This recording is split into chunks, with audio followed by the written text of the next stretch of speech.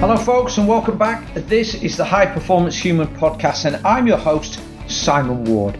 Each week I'm joined by guests to share knowledge and wisdom to help you on your journey to living longer, living healthier and of course improving your triathlon performance. My guest this week is Andrew Simmons. Andrew is a running coach based in Colorado and he spends a lot of his time helping athletes prepare for ultra running events. Now this is something that I know a lot of triathletes consider once they've done their Ironman thing.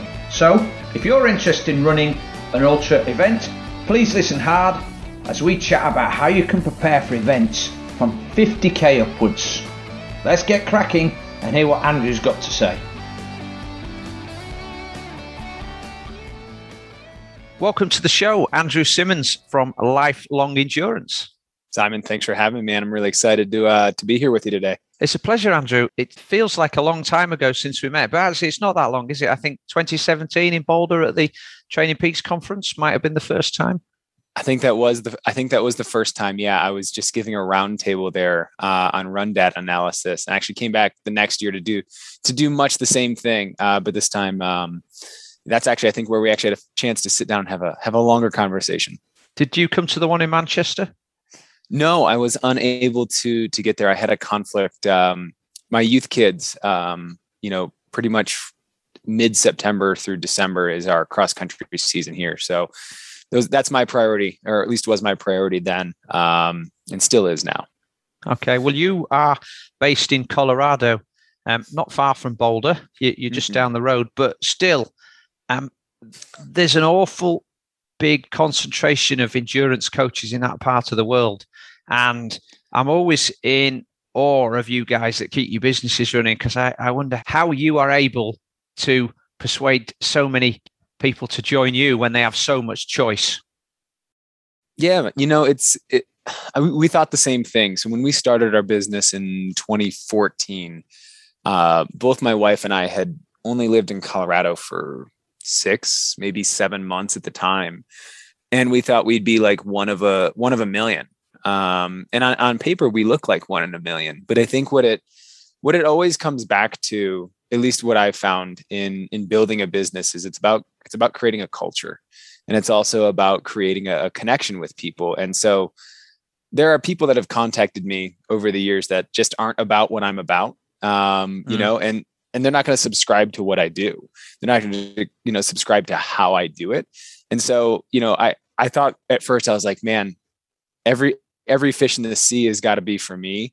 And now there's a handful of fish. There's a handful of fish that really subscribe to what I do, how I do it, and align to kind of how I speak, if that makes sense. So it's actually not that bad. There's going to be an arc there, right? There are going to be people that are brand new coaches and brand new athletes are going to want to subscribe to that.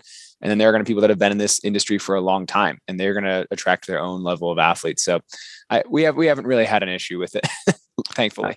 Are most of your the athletes that you work with from the local area, or are they spread all over the United States and beyond? Yeah, worldwide. So I coach athletes all over the world. Have an odd concentration of people in Switzerland, for whatever reason. Yeah, the Swiss seem to love me. But yeah, across the US, a number of athletes in Texas and pretty well populated areas, Atlanta, New York, things like that. But we actually have a really good group that's actually forming in Colorado, which has actually been interesting as our business grew, kind of alongside, working with Training Peaks and working with, in the writing that I do. We actually grew more internationally first than we did locally. And kind of got traction outside of Colorado. And so I've spent the last 2 years, despite a pandemic, trying to kind of grow a greater local community. It was actually harder for us to grow in a local sense than it was internationally. And I think one of the things there is that that's a problem, I think only true to Colorado. I grew up in Michigan originally, and when I trained for my first marathon there, we had a marathon training group that probably had 80 to 100 athletes that would go out on a long run together. Like, it was a huge group for the Midwest, which I thought was like, I was like, wow, this is something that's really special. But then when I moved to Colorado, I'm like, okay, where are the 10 groups that are just like this one that I have to imagine are just crawling around Boulder? And the reality is that doesn't happen. It becomes these very small, everyone's an individual here, right? Everybody has their own training plan, has their own thing because they are this athlete. And they can't loosen those screws 10% to go get a good workout with a bunch of other people. Right. And that has been one of the hardest things to try and overcome is I don't have to just get the appeal of one person anymore to create a training group that then spreads. I have to try and create something that appeals to a lot of people. So that's tough. Interestingly, I had another podcast guest on this week. You might be interested in her book. She's called Dr. Josie Perry. She's a motivational psychologist. Her book, which it's available for free actually on Audible. So I'm helping to spread the word for her. But it's called The 10 Pillars of Success. And she interviewed quite a number of elite athletes and read more papers than she could. She's probably had hot dinners.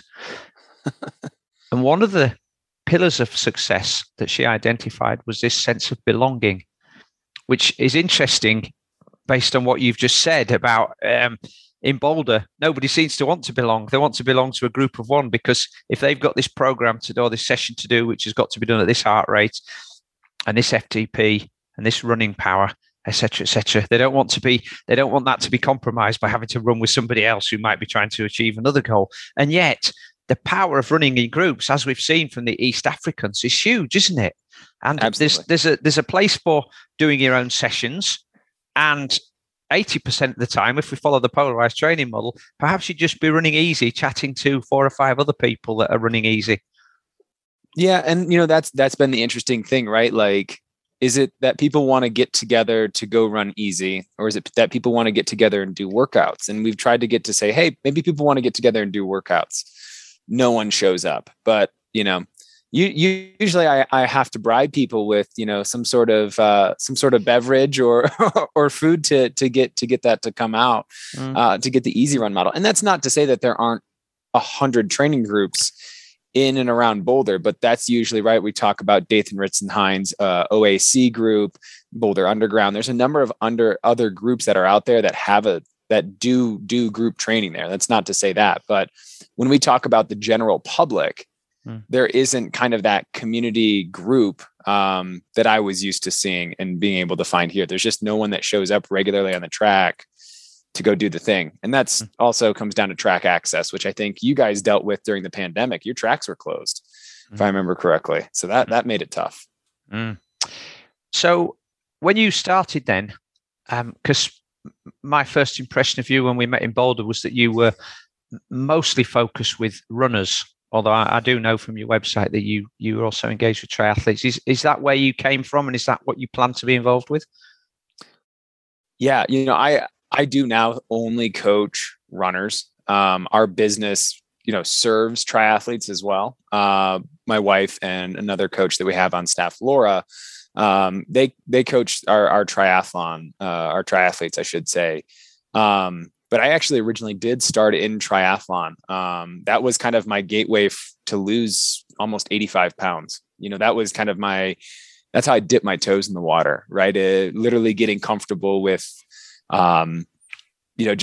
just moving my body again. I wrestled all through high school, and then in college, I kind of dropped doing anything and focused on getting an engineering degree. And then, that's when I was like, oh, maybe I can ride a bike. I used to swim quite a bit, and it kind of just snowballed there. I did an Ironman in 2011, and until this year, I really didn't get on a bike again. I got on a little bit, but running is what I've done for the last decade, and almost 40 marathons now, deep into the hole. So I'm interested, particularly, I know you coach and work with ultra runners. That's gaining popularity in the UK.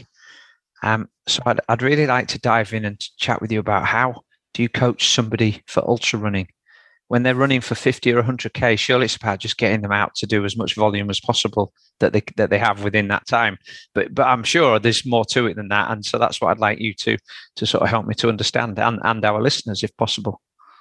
Yeah. Where do you want to start, Simon? There's we can go down a lot of alleyways. Okay. Well, let's try and fill the shoes of somebody who might be listening to this podcast. Yeah. They do triathlons. Mm-hmm. They've maybe done some Ironman races. They're looking for something different to excite them. So they decide, and also to see if they can stretch themselves a little bit further. If Ironman doesn't stretch them enough and sort of help them to find their limits, they decide that perhaps 100K ultra trail race. And maybe they've got this idea that they can qualify for Ultra Trail Mont Blanc, and they obviously need to accumulate the points to get into the ballot there. So they find 100K ultra to do. They've not really done a great deal of running, because in Ironman, if you run 3 hours a week and you're consistent, you can still knock out a sort of fairly steady marathon after a long bike. So, and they've got a limited amount of hours. Let's say they've got 10 or 12 hours. So there's going to have to be some compromises made. There's going to have to be some sacrifices on swimming and biking. So where do you start as a coach when somebody like that approaches you? That's a phenomenal question that I'll try to be pointed in my answer with. I think, to get started is, I think we have to first kind of draw the lines of like, where is that athlete at? And I think you did a great job. If we're looking at 10 to 12 hours a week, it's really kind of first understanding is the athlete's goal just to finish, or do we have a time goal invested in here? And if the goal is first just to finish, and we'll move to time goals beyond that, I think it's really then building up alongside, what are the demands of the event? If it's a significant climbing event, in the mountains and things like that, or if it's a flatter 100K, that's going to be kind of where we have to draw things up. Where are their strengths and weaknesses to kind of start? If it's strictly a volume thing, then a good portion of what they're doing needs to be, focused on getting in, more time on feet. That's a word you'll hear a lot when people describe training for an ultra is time on feet. Like if you're going to be out there for 13 to 15 hours, say, you want to have a run in there that's going to give you something that's close, right? And this is where we have a big divergent spectrum between when you go out and train for a marathon, by majority, you'd want to run 75% of the distance. You start to move beyond the 50K, and that doesn't really become attainable in a single run, at least. And so the biggest difference between, a person training for a marathon or even a 50K is we're now looking at their training, especially from a distance perspective, in what are we doing in a 48-hour period? What are we doing in that weekend, right? What's that Saturday and that Sunday look like? And that's really where we start to expand in terms of cumulative fatigue. That becomes the greatest kind of determination of success when it comes to how well is an athlete going to perform at 100K, 100 mile, is how well can they manage cumulative fatigue? And this is where I also see athletes kind of get sideways with things, is that it's an iterative process. The first Ironman you train people for, Simon, I'm sure was not their best. And it's about getting a number of Ironmans underneath their belt. And so this is also where I have to kind of know the athlete I'm working with. If I'm working with someone that this is a bucket list event, I'm going to train them differently than someone that says that I want to move into the ultra running space, because that's training two different mindsets. But we're going to be able to take a lot of clues from the Ironman world, right? They probably know how to hydrate themselves, hopefully pretty well. They probably understand, nutrition for a, 12 plus hour event. So when we talk 13 to 15 hours, what really changes there, as I said, is just making sure we find that balance of, at least 4 to 5 times a week, we're going to need to get out and run. And ideally on the weekends, it's going to be back to back. That is as bare bones of a structure as I can get. So you're saying they need to get out there and run, but do they need to run? I mean, can a lot of that be a mixture of running and walking, particularly if you're going over the trails and you're on some rugged ground, and you go out on a Saturday and you're going to go out all day? You could probably run on the flats and the downhills, walk the uphills. You're going to get quite a bit of fatigue built up if you're out there for 8 hours, aren't you? And then you've got to get up and do that the next day, or maybe you've got to get up and do it in the middle of the night. So you get used to, because if you're going through the night as well, that's another element. There's a psychological element and there's a physiological element to that as well, in terms of where your circadian rhythms are. So that would also be part of the demands of the event and the specificity. Yeah. I think you hit it right. Like, I mean, that's where using a tool like Training Peaks, I think is helpful, right? Because we're actually able to look at the metrics of how much fatigue are you actually producing, and how do we build that up, right? We can talk periodization and all that jazz, but what it really comes back to is making sure that we do want to see that they're able to build that up. And so to touch on one thing you said there early on is, when it comes to walking, a lot of people see that as a sign of weakness. Mm-hmm. And we've got to get that out of their heads. We've got to get that walking is this stigma of weakness, because it's actually a strategy. This isn't, the run walk methodology in a marathon. This is the fact that you're out there for 13 to 15 hours. And if you're going over, mountainous terrain, you should not try from the start to run up those hills. That's going to come back and bite you at hour 13, hour 15, in a longer race, like 100-mile. One of the ultra events that's very popular with athletes in the UK, and I've done this myself twice, and there's a lot of triathletes that have their eye on this one if they haven't done it already, is the Marathon des Sables. So that's a multi-stage event. I'll refrain from calling it a race, because unless you're in the top sort of 5%, it's not really a race, it's just a challenge. I have conversations with people who say, right, so I need to be running 100 miles a week. Do you know what? I'd say the majority of people spend most of their time walking that race, particularly when you're carrying a 10 kilo pack, 22 pound pack. It's very difficult to run 20 miles every single day and sleep in a tent with, on a piece of carpet on a rocky part of the desert, and exist in that sort of heat. And like you, I'm saying to people, if you can do an Ironman, you're fit enough to do this already. You've got the aerobic fitness. Most of your challenges are about dealing with dysentery,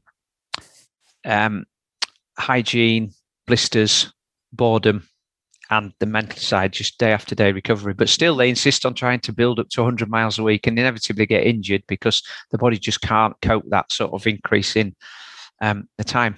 Do you see similar mistakes for people who are sort of chosen to do?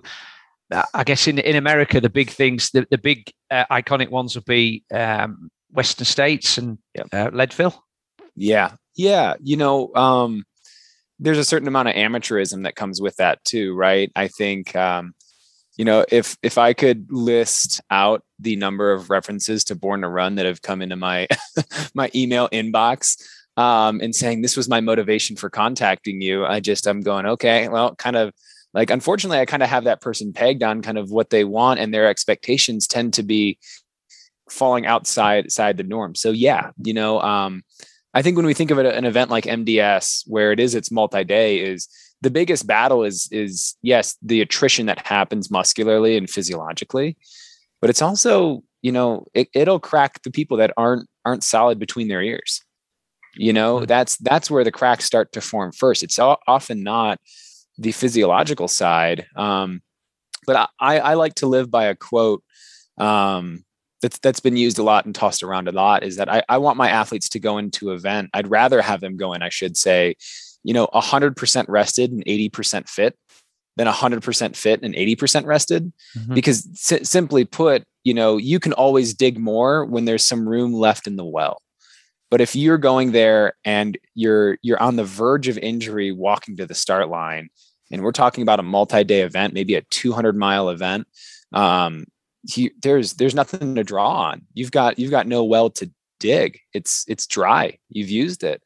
So yeah, I see a lot of athletes come in that think that they set a marker for themselves mentally about what they deem as a successful training regimen. And that can be really hard as a coach, because that's the first battle I have is, I end up having to persuade them. And not that word can lose some, that can get a negative connotation, that I have to persuade an athlete as to why my training program is going to benefit them. Right. But that usually comes from experience. It usually comes from, as a coach, like, I'm not going to sit on this podcast and pretend that I haven't made mistakes.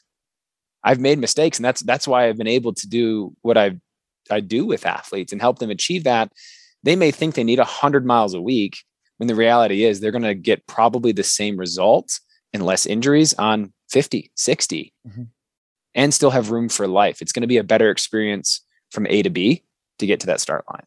Just some out of interest, for something like 100, do you trail races in America get measured in kilometers or miles? By majority miles. Like we usually have, like the only metric distances that are common here are 50K and 100K. Right. So your average trail run would be 100 miler, would it? Or would it be 100K?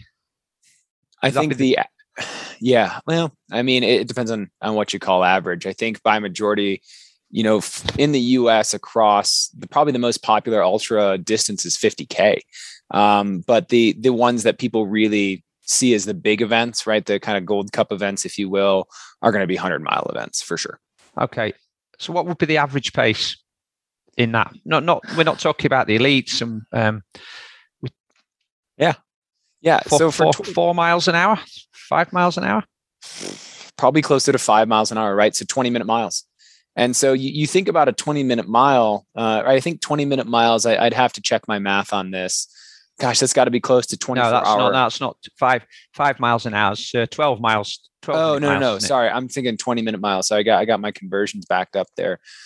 I think a 24-hour 100 is either 18-minute miles or 20-minute miles. I'd have to check my math on that. That would be 3 miles an hour. Then just over 3 miles an hour. Yeah. Yeah. So that's something quite difficult for most people to get their heads around then, because if I said, I'd like you to go out now for your run and I'd like you to do 3 miles per hour, that's brisk walking pace for most people. Now, doing it for 24 hours is another thing, isn't it? But actually, if you could walk briskly at 4 miles an hour for 24 hours, you're going to cover 96 miles. No, you're not. Yeah. You're going to, you are. You're going to cover 96 miles. So if you walk briskly, you could probably get through a 100-mile race in 24 hours, couldn't you? Yeah. And I think that's where, again, one of the big things that changes when we move outside of the normal, what we'd call road race spectrum, from the mile to the marathon. It's a game of attrition, right? No longer are we trying to be able to build our aerobic threshold capacity, any of those systems to just operate inside a very narrow 3 to 4 hour window, right? And for the average marathoner being 4 hours, they have to be able to, their energy systems need to just not fail for 4 hours. So now you shift, and now it's about, okay, how do you go for 24 hours? And is that a pace is that race pace actually something that you want to leverage regularly in workouts? Right? Like, you're not going to go out and do, 3x5K at your 24 at your 100-mile pace. That's just not, you're barely going to break out of zone 2. So again, race pace now changes, right? And so this whole paradigm is something that's being newly explored, I think. And it's not to say that ultras are brand new, but I think the training principles around them are, right? We're building new principles there. Okay, so on that basis then, if I'm going out for an hour's run, at what pace do I run? I mean, am I going to run at my aerobic threshold? Am I going to run?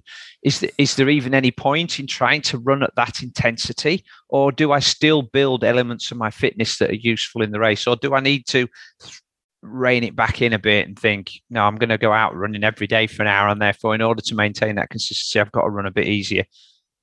Yeah, I kind of think of this might be a weird analogy, but, if you have your regular home in the city and you have a weekend home, right, out in the country, I kind of think of training in a way similar to that. Like, when you're at your home in the city, we're going to kind of treat that as like, we still need to spend that time in those 5 days that we've got our regular work schedule. Running an hour a day, on average, is pretty important there.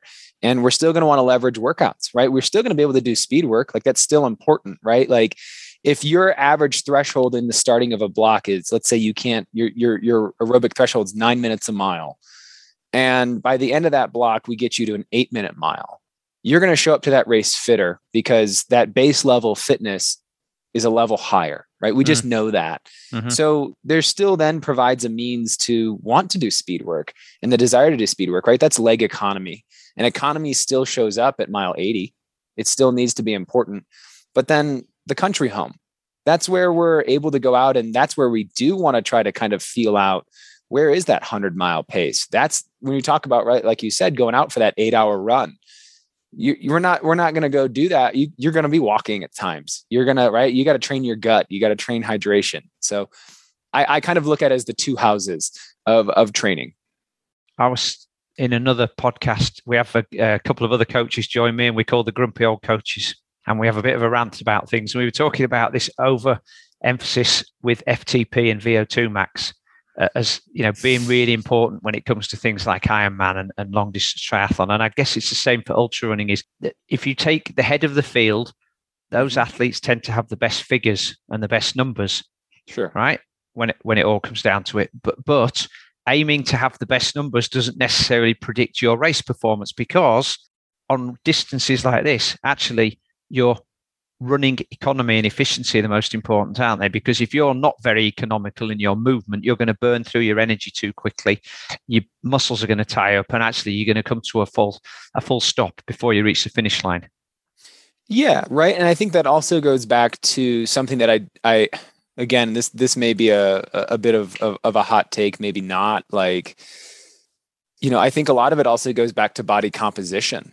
You know, I think you have to be not just an efficient runner, but metabolically, you have to be efficient. And the longer you go, there kind of grows a different type of body shape, right? Like I would use, you know, someone like, you know, Courtney Dauwalter, for example. She's a phenomenal long distance ultra runner. She's done really well at like the Moab 240. I mean, the first year they had that event, she beat every single person. She was the first finisher.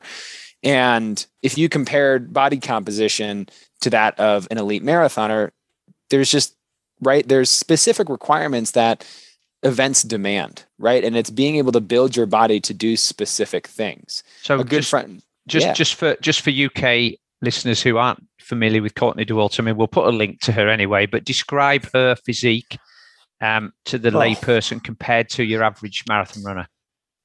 Yeah, wow. This could get me in trouble. You know, I think does she have long, frail limbs like a lot of marathon runners, or would you say she's a little bit more muscular, a little bit more chunky? You know, I think the thing is, right, like if you were to say, right, she definitely she's not nearly as frail. She looks like someone that definitely spends her time. I mean, you're absorbing a whole lot more force running downhill for 100 to 200 miles. Right. So muscularly, she's built completely differently. Like if you looked at the average, you know, marathoner, you know, they're birds. They have very skinny, thin arms, you know, fairly frail. But you compare to an ultra runner, a mountain ultra runner, you know, there's a lot more muscle there. And, you know, yes, they're going to be carrying around, you know, quote unquote, more, than the average, you know, marathoner is going to. But the reason is like, it requires a lot more muscle to go up and down hills to be able to be durable, right? It's a durability.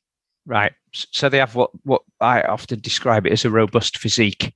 In triathlon terms, if you were to look at somebody like Mirinda Carfrae or Heather Jackson or even Daniela Ryf, you know, muscular, not frail. They look like they can handle the punishment for 9 hours, and they very rarely get injured, which is probably which means those two probably go hand in hand. Well, and right. We could also talk about gait economy, right? Mm-hmm. Their stride isn't nearly as wide open as a marathoner is, right? So, you know, but then again, ground contact time is going to be higher. So it's like you got to have a body that's willing to take up those ground reaction forces for 60, 70 hours. That's going to require, right? Like you're not going to put, you know, I mean, right. It's like the tires on your car.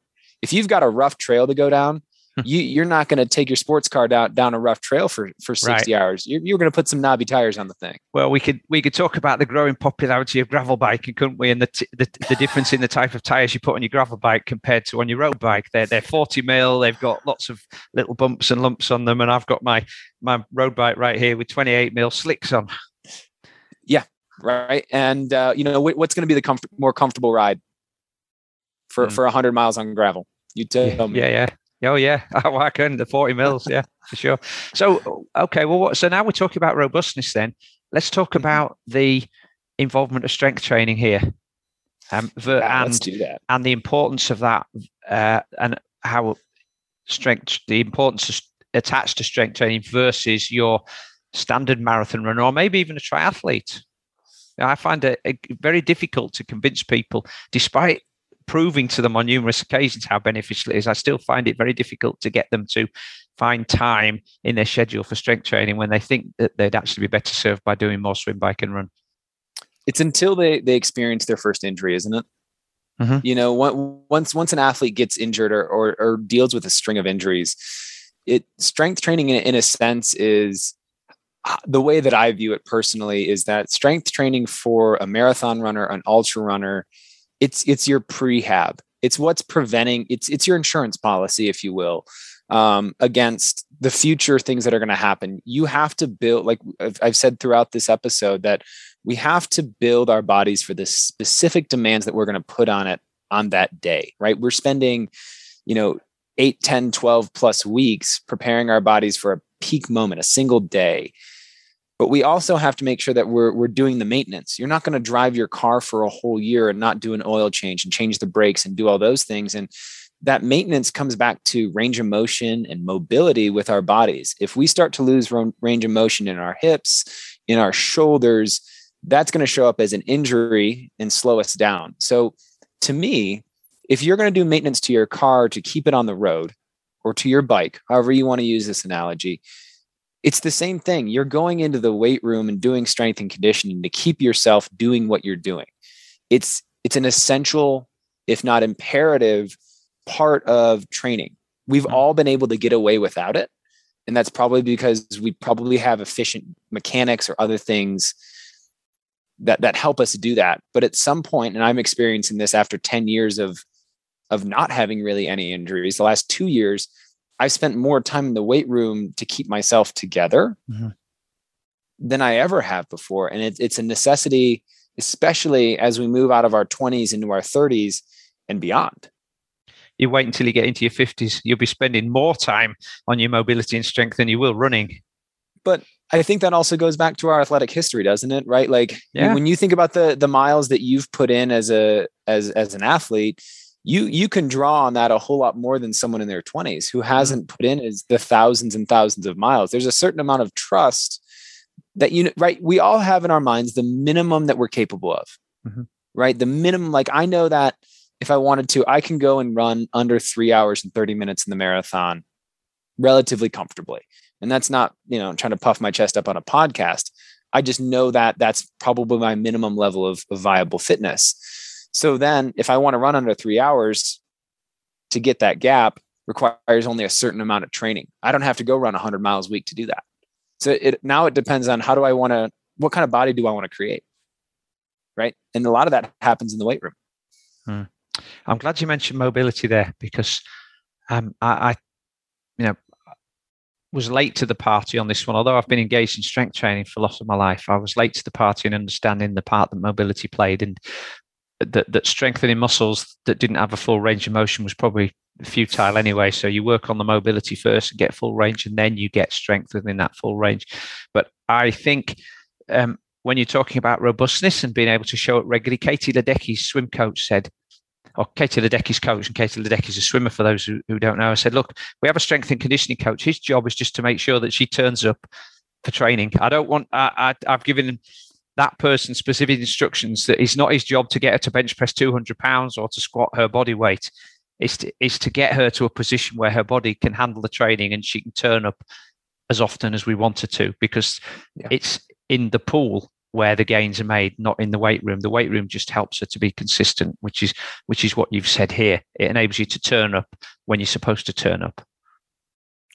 100%. And I think, as I mentioned earlier, is that you don't really understand the value of that until you're injured, until you're on the sidelines, because PT and physical therapy look a whole lot like a lot of the weight work that I give athletes. A lot of it is rooted in foundations, and a lot of kids, right? Young athletes, we're not taught how to run, right? Maybe later on, right? You were probably had swim lessons to learn how to swim, but there's no one that you don't go get run lessons. You don't get bike lessons, right? You learn through your mistakes. And that's where one of the things that I've been really passionate about, both with my wife and I, is getting younger athletes into the weight room and teaching them what full range of motion is, because most people, when they get into the weight room, maybe when they're late high school, early, university years, they just pick it up and they go off what they've seen, whether it's on a YouTube video now, but even before that, it was just like, I think that this is a curl, and it may not be about getting full range of motion. It's like, yeah, cool. I picked up more weight. And if I do it a little bit less, I can do more weight. Right. And that's where things develop. And you didn't realize that you set that neuromuscularly in your brain as a pattern. And that puts you behind. Let's talk about run lessons then. I mean, there's an awful lot of stuff out there about running technique and, what part of the foot you should land on. There's various systems that have sprung up from this. Again, with the Grumpy Old Coaches, we were talking about pose running and Nick Romanov introducing that. And then Born to Run again talks to us about different ways of landing and different shoes that we should be wearing to improve our technique. And of course, that's led to an awful lot of injury problems and lawsuits as well. But then if you watch children run, if you watch 4 or 5-year-olds playing on the beach or in the field and running around after a ball, they run perfectly. They run free. They run fast. They have nice cadence. They land on the right part of the foot. They run barefooted. They don't get injured. And then it seems as we get older, we either get more aware of this and start to worry about what people think about how we run, or we start to get stiffer as we get into adulthood and we spend all that time sitting down. And then, of course, our biomechanics get worse, our range of motion gets worse, and that's when we start to adjust away from the natural running gait. And then we think we need somebody to show us how to run properly, when really we need somebody to remind us how to run properly. Yeah. Wow, we could. How long you want to talk on this? Well, we've got 20 minutes. No, I think the reality is that, over time, right, we've built a society that's kind of locked us into a desk, into a seating position. And that, we could talk about that shortening the hip flexors. There's air quotes there to the listeners. Really it kind of comes down to is that I want kids to play as many sports as they possibly can. Right. Oh, that's yeah. Amen. Love that. Because here's the thing is that to me, it comes back to being what we call an athlete. An athlete is someone who can do a lot of different things, pretty well. We call maybe you would call that a jack of all trades. Mm-hmm. I want someone that can catch a ball, throw a ball, kick a ball, climb a rope. All of those things come back to being an athlete. And so we've kind of created this society in the last, I'd say 20 years in my childhood growing up of narrowing that path, that if you want to be the greatest at something, this specificity, then you must start at a young age. And I've actually had a lot of people say to me, well, Andrew, you start your youth club for running at 8. You start that at 8 years old, you get them out to run. And I'm like, hey, how about you show up for a practice and see what it is we actually do here? And so, to kind of take this in a similar direction is that we have to still create these things as play. I've always said to my youngest athletes and working with my youth coaches is that we started this idea of deliberate play, and kids need to play. They need to play and move. And that's when they move the most freely and it's still fun. It's when we start shifting them into saying, you must be in this position and it's this way. Well, you go watch a lot of the fastest marathon runners. And I would even say, if you watch the Olympics, you watch the triathlon there, I wouldn't say that running mechanics was, is always the most important thing. There's going to be, it looks a lot of different ways. And so saying that there's one right way to do something, of course, right, that's it doesn't fit. If you do get the chance to ever, listeners, this is to go and watch an elite marathon, just watch as those front runners come past. You'll see forefoot strikers, midfoot strikers, heel strikers. You'll see some people who seem to be overstriding and trying to run their way out of a sort of a confined space, but still these people are at the very front of the pack and they're running sub 2:30, which most of us would we'd sacrifice a lot to be able to run 2:30, I think. So as you say, there's no right way, but more importantly, going back to what you said about children as athletes, I probably like you get several requests a year from parents who have a child who's 10, 11, 12, who seems to be showing some talent in the multi-sport arena, and they want to have employ a specific coach to train them to do triathlon at the age of 12. And I turn them down every time, because often these kids are playing football at school. That's soccer in the UK, but playing football. They might be playing cricket in the summer. They play tennis. They might be good swimmers. They do cross country. They ride their bike and they do BMX. So they have got all of these sports. Maybe they do a bit of gymnastics as well. And like you, I want them to develop in those. I want them to keep doing those until they're 15 or 16, because if they've got talent as runners and swimmers and they carry on, they'll still be able to demonstrate that talent. And then they'll have developed a robust body that's able to move in all directions. And that seems to be one of the keys to long-term success, is having that body that's able to handle pressure from lots of different directions. Building bone stress by stressing the bones from different angles. Having that upper body strength and mobility that gymnastic events can impart. The proprioception and awareness of doing cartwheels and handstands and that sort of stuff. That if you just focus on swimming, biking, and running, they're all in one plane, sagittal plane. There's no lateral movement. There's no rotation. None. It seems sad to me that parents, in the search for athletic success, are willing to sacrifice the full development of their children. Yeah, so it brings up two thoughts for me. As a kid, I spent 6 years wrestling. Whether that was Greco-Roman, folk style, freestyle. And not only did it teach me practice and how to refine my movements and understand, right, like you said, proprioception, but I also had a coach that realized that even just wrestling wasn't going to get us where we wanted to go. We actually took ballet classes because ballet taught us finesse. Ballet taught us how to make our movements beautiful. And so when I think of an athlete, what makes a great athlete is that there's that finesse, there's that beauty in that movement, there's that freeness. And so we can say, oh my God, look at how beautiful that person runs. And yeah, it's beautiful, it's efficient, but it's like, I wonder what that athlete's sport history is, because there's a term that I use, a saying I should say, with a lot of my parents and even some of my athletes, is that at a young age, right, we get these kids that are just coming out of their elementary school ages in the middle school here in the US. And I say, no one's handing out scholarships at the finish line. So let's just let this person develop, because everybody gets stuck on the physical development. And where I've started to focus a lot of my work is on character development, because that's a whole nother thing that I feel is getting lost in the side of this, is that athletes as characters, right?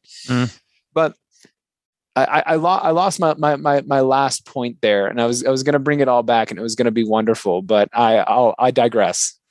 You'll probably think about it in a few moments. So training as play, and we could apply that to adults as well. I think that a lot of the triathletes that I work with are in their 30s, 40s, 50s, maybe a bit older, seem to have lost that element of play.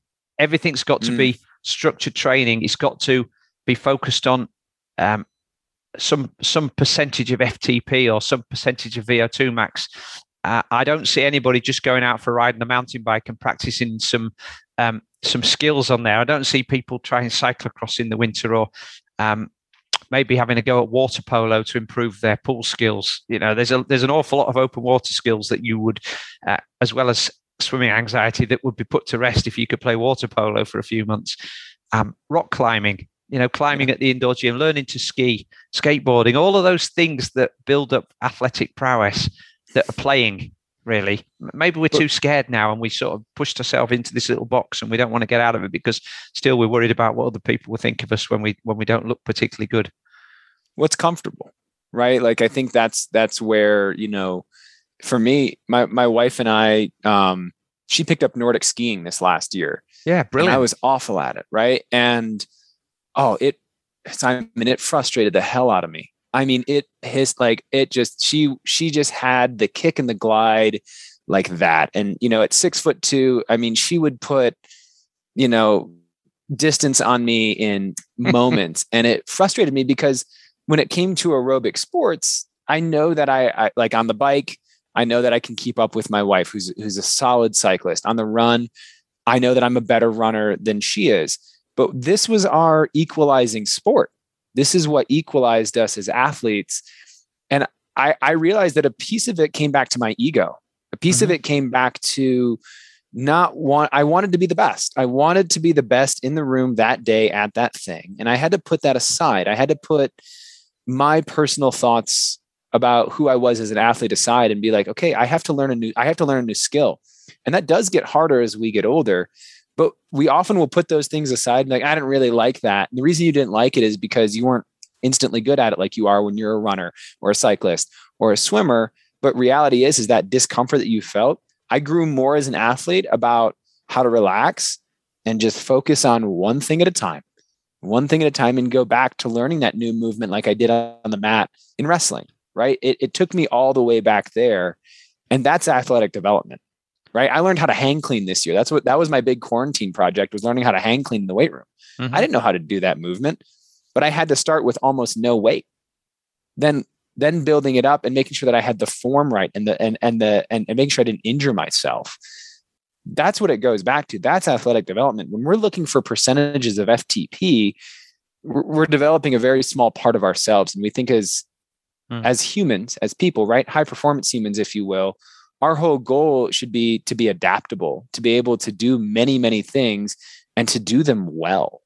That to me is the root of human development and high performance humans, is that, be able to show up. And you don't have to be the absolute, highest FTP in the room. You just need to be able to be adaptable on that day, because you're going to be thrown a lot of different things. The person that prepared for one set of, structures is probably going to fail, because you're going to be thrown 10 different things that day. And someone that shows up that can rock climb, that can swim, that can bike, and can do a lot of things pretty well in the long run, they're going to be the happier, healthier athlete.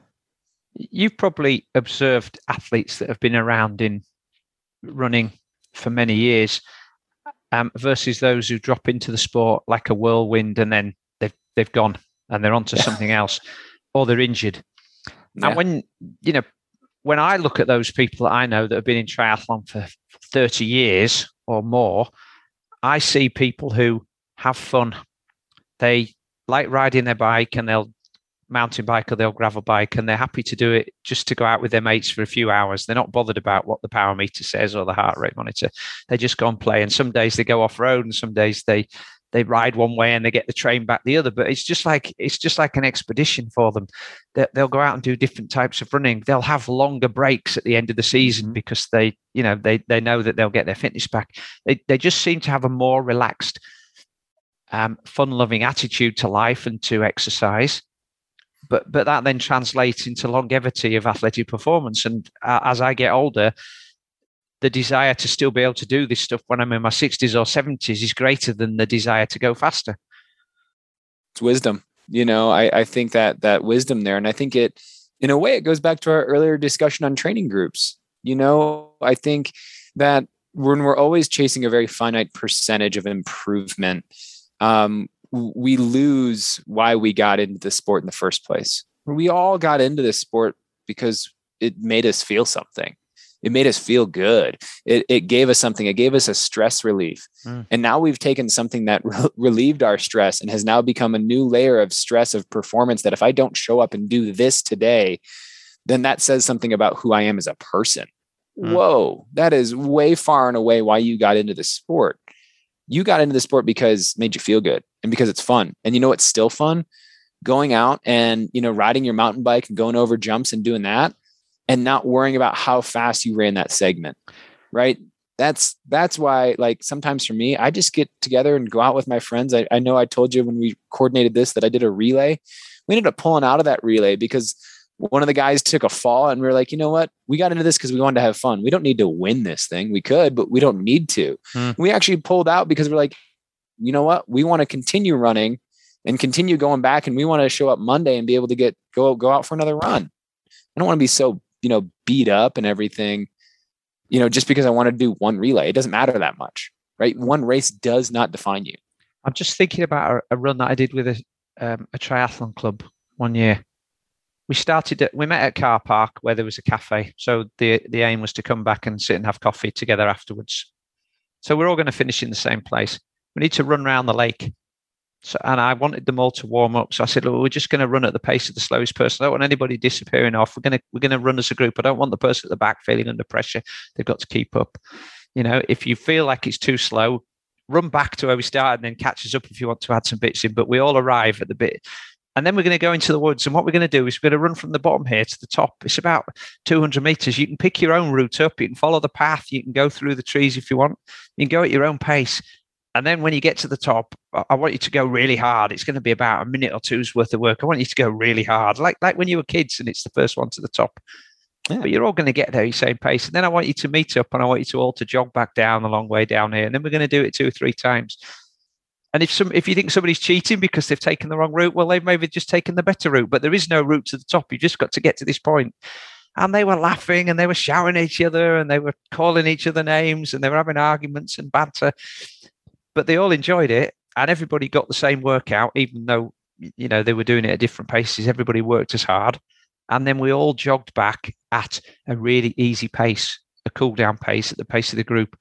And they said, there was nobody said to me, how far was that run up the hill, Simon? I'm like, I don't know. But was it 200 meters? No, we didn't worry about that. It was just get to the top of the hill. Well, what percentage of VO2 max was running at? Well, I don't know. Did you feel like you could go any faster? No. Well, then, that's good enough.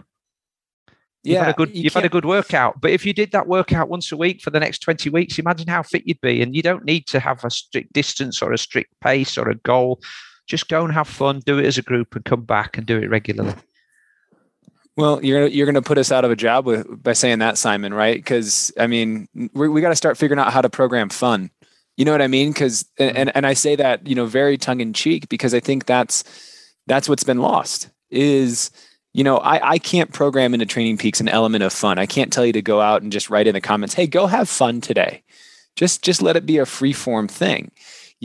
Sure, I can write those words, but people always come back to, like, if I program a fartlek and I don't put it into the programmed workout builder for somebody and I say, hey, 25 seconds to 90 seconds, your choice, your recovery.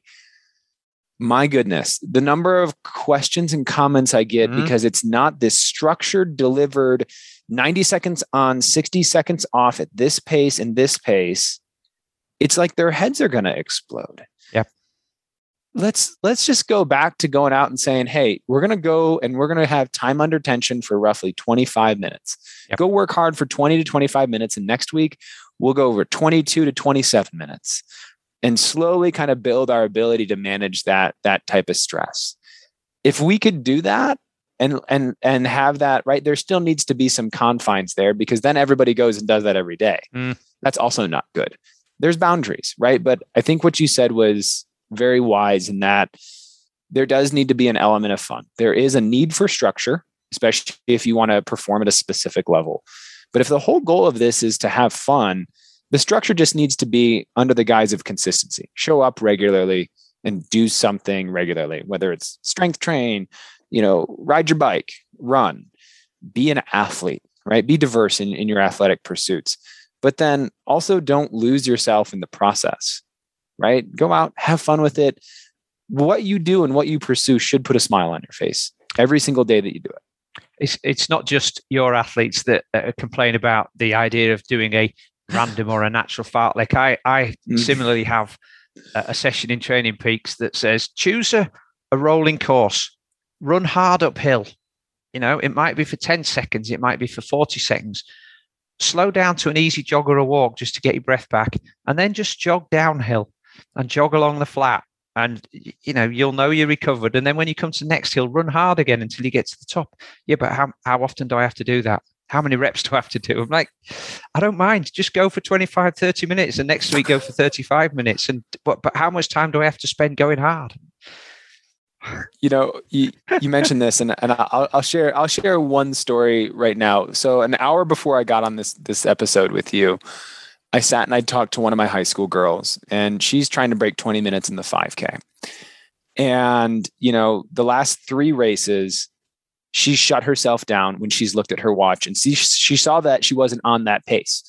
Okay. But that's a snapshot in time. How many times have you looked at your watch, Simon, and it's told you a pace that you didn't like, and then you made a decision based on that? And I said, I told her in that call, and I'll change her name. I said, Alyssa, like, what we've lost here and where I've failed you as a coach is that, we know what pace we need to run, but you can't feel it. You can't feel when you're recovered, and you can't feel when you have something left in the tank, because you're always analyzing against the thing on your wrist. Mm-hmm. And so what's come back to that now is I've told her for this race, I want you to, you're not going to wear a watch. And I swear to you, Simon, it was like I had told her that she wasn't going to wear shoes, because it was like, how am I going to know? Right. And I'm like, you'll know, like, just trust. This is not an important race. This is a race that, for all intents and purposes, it has no bearing on anything. It's just another race for her as an athlete. But it's going to teach her a whole lot in the process of how much do I actually have left? And that self-analysis, she's going to go and dig deeper and go harder without the tool, because now there's no boundaries. And this goes back to, right, like we said, this goes back to my Nordic skiing. It's going to be uncomfortable, but she's going to learn a whole lot about what she's capable of. And she's not going to know whether she's ahead or behind the whole time. And that's okay. Malcolm Brown, I refer to Malcolm Brown a lot in my podcast because he's a very wise, experienced, just amazing coach. He worked with the Brownlees throughout their whole development from the age of 14 right up to those Olympic medals that they both got. And when I did the podcast with Malcolm and I was asking him how you could be a faster runner, he said, well, first you've got to relish the process. You've got to be able to run in the woods, not run to your watch, not wear any music, just enjoy the process of your feet crunching on the twigs and the leaves and the undergrowth, of listening to the birds, of dancing around the trees, of running on an even terrain and just feeling like you're flowing. And you need to be able to do that regularly. You don't need to be running at a pace or at a heart rate or anything else. There may be one session a week. And I mean, I think Alistair and Johnny used to do 8 run sessions a week, and 2 of them were against the clock and the rest of them were just running and chatting and running. But they did that consistently. So, and I've heard that from many coaches. It's not just Malcolm. I know we've got a few minutes left, Andrew, and we talked a little bit. You touched on nutrition, and there's been a move over the last few years, and I think some of it's been driven from the ultra world, where somebody like Scott Jurek, for instance, talked about being he's moved towards being a vegan and how that coincided with his best performances. And then we've got the fat adapted endurance athletes who are almost keto, and the scientists are saying, well, that's fine because they're doing this really low intensity event that doesn't have many spikes, and so you can get away with it. And so then other athletes are encouraged. What particular guidance do you share with your athletes about their nutrition? Or do you have any personal philosophies that are close to your heart, or are you quite agnostic? It's funny. As an athlete, right, I'm going on 15 years as a vegetarian. Okay. So I've had a plant-based diet personally for 15 years. Now that is rooted a lot in my initial weight loss, losing 85 pounds, right? That is part of what changed. I added in exercise and changed my diet. But it's also part of that has provided a structure for me, right? It's given me guidelines to follow in my training, in my diet. And so, I'll make this relatively broad statement right now, in that I'm not a nutritionist. I do not give, any of that to my athletes. By majority, what I look at is that when I'm giving nutrition advice to my athletes is, can your diet, is what is in your diet and what you're eating allowing you to sustain the amount of work that needs to be done? Plain and simple, right? This goes back to some very basic structures. Mm-hmm. Because food is not only our fuel, it's also the first place of recovery. For a lot of people, that if we're under fueling after a hard session or big session, we're not going to get the results that we want, right? So yes, nutrition is extremely important, but is there one right way? No, I have athletes that follow the ketogenic diet, no matter what I think about it. There are athletes that I have, a vegan, a very devout vegan diet, like don't eat honey and things like that. And so that's a huge amount of contrast. And all that I ask of my athletes is that if we start to see a decline in performance, and we know that sleep is right, and we know that the training load is right, then it goes back to diet, and that sometimes those structures that we give ourselves do not allow us, to always perform at our best. I've had to make adjustments in my diet. Like I initially followed a pretty strict vegan diet, but after talking to my doctor, doing blood work, I found that I had to add in eggs, and I needed a little bit more dairy. After I broke my foot, I had to get, I needed a higher level of vitamin D, and I get that through milk. So those are things that I had to make as an adjustment. The nutrition was necessary to do that. So to say that there's one right way is, I think, it's all about what works for you. And I know that was a pretty vanilla statement, but I hope it made sense. Well, actually, it comes back to something I've heard from, people who are nutrition experts. Dr. Tommy Wood, one.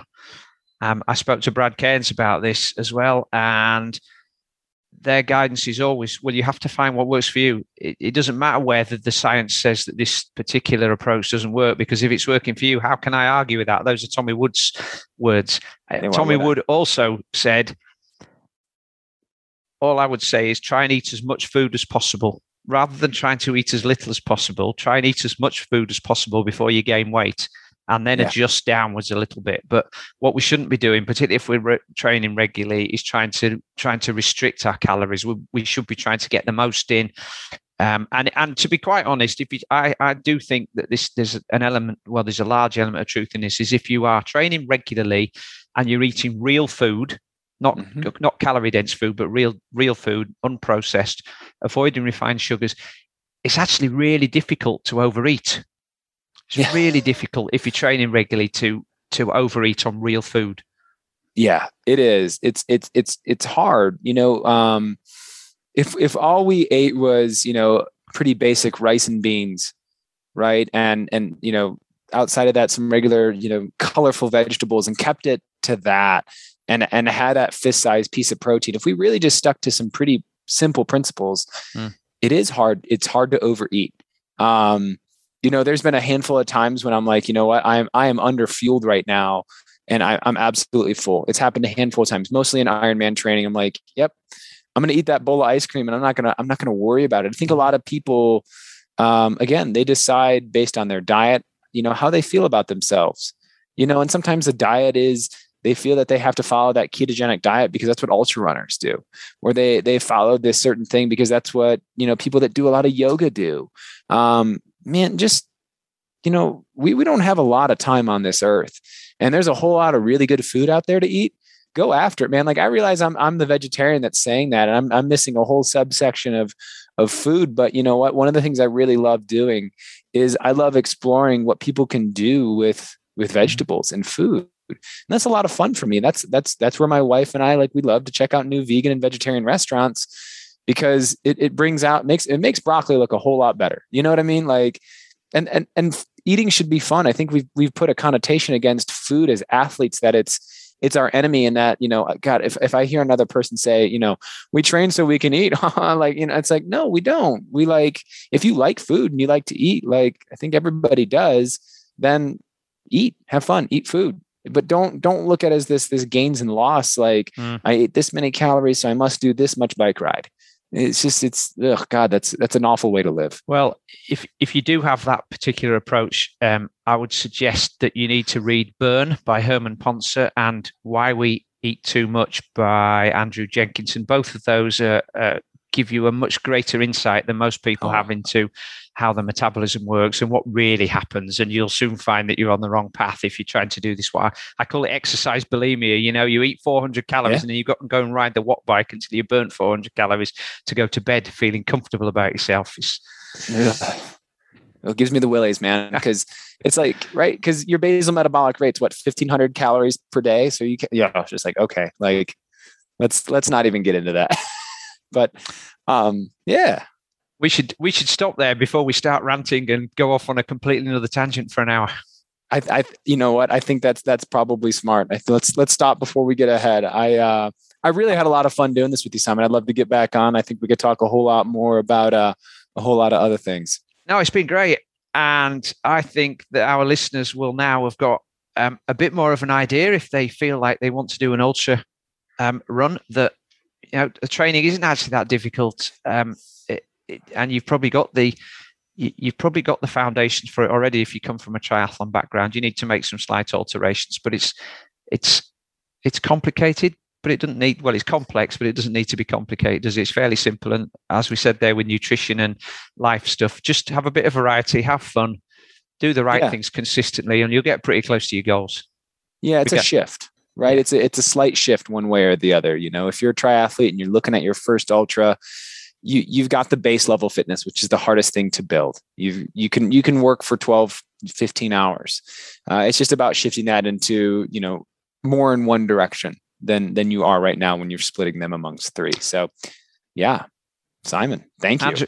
Andrew Simmons, Lifelong Endurance. It's been an absolute blast. Thank you for being on the show. And absolutely, sir. We'll get you back in the future and we'll dive in deep and have a rant about some other subjects.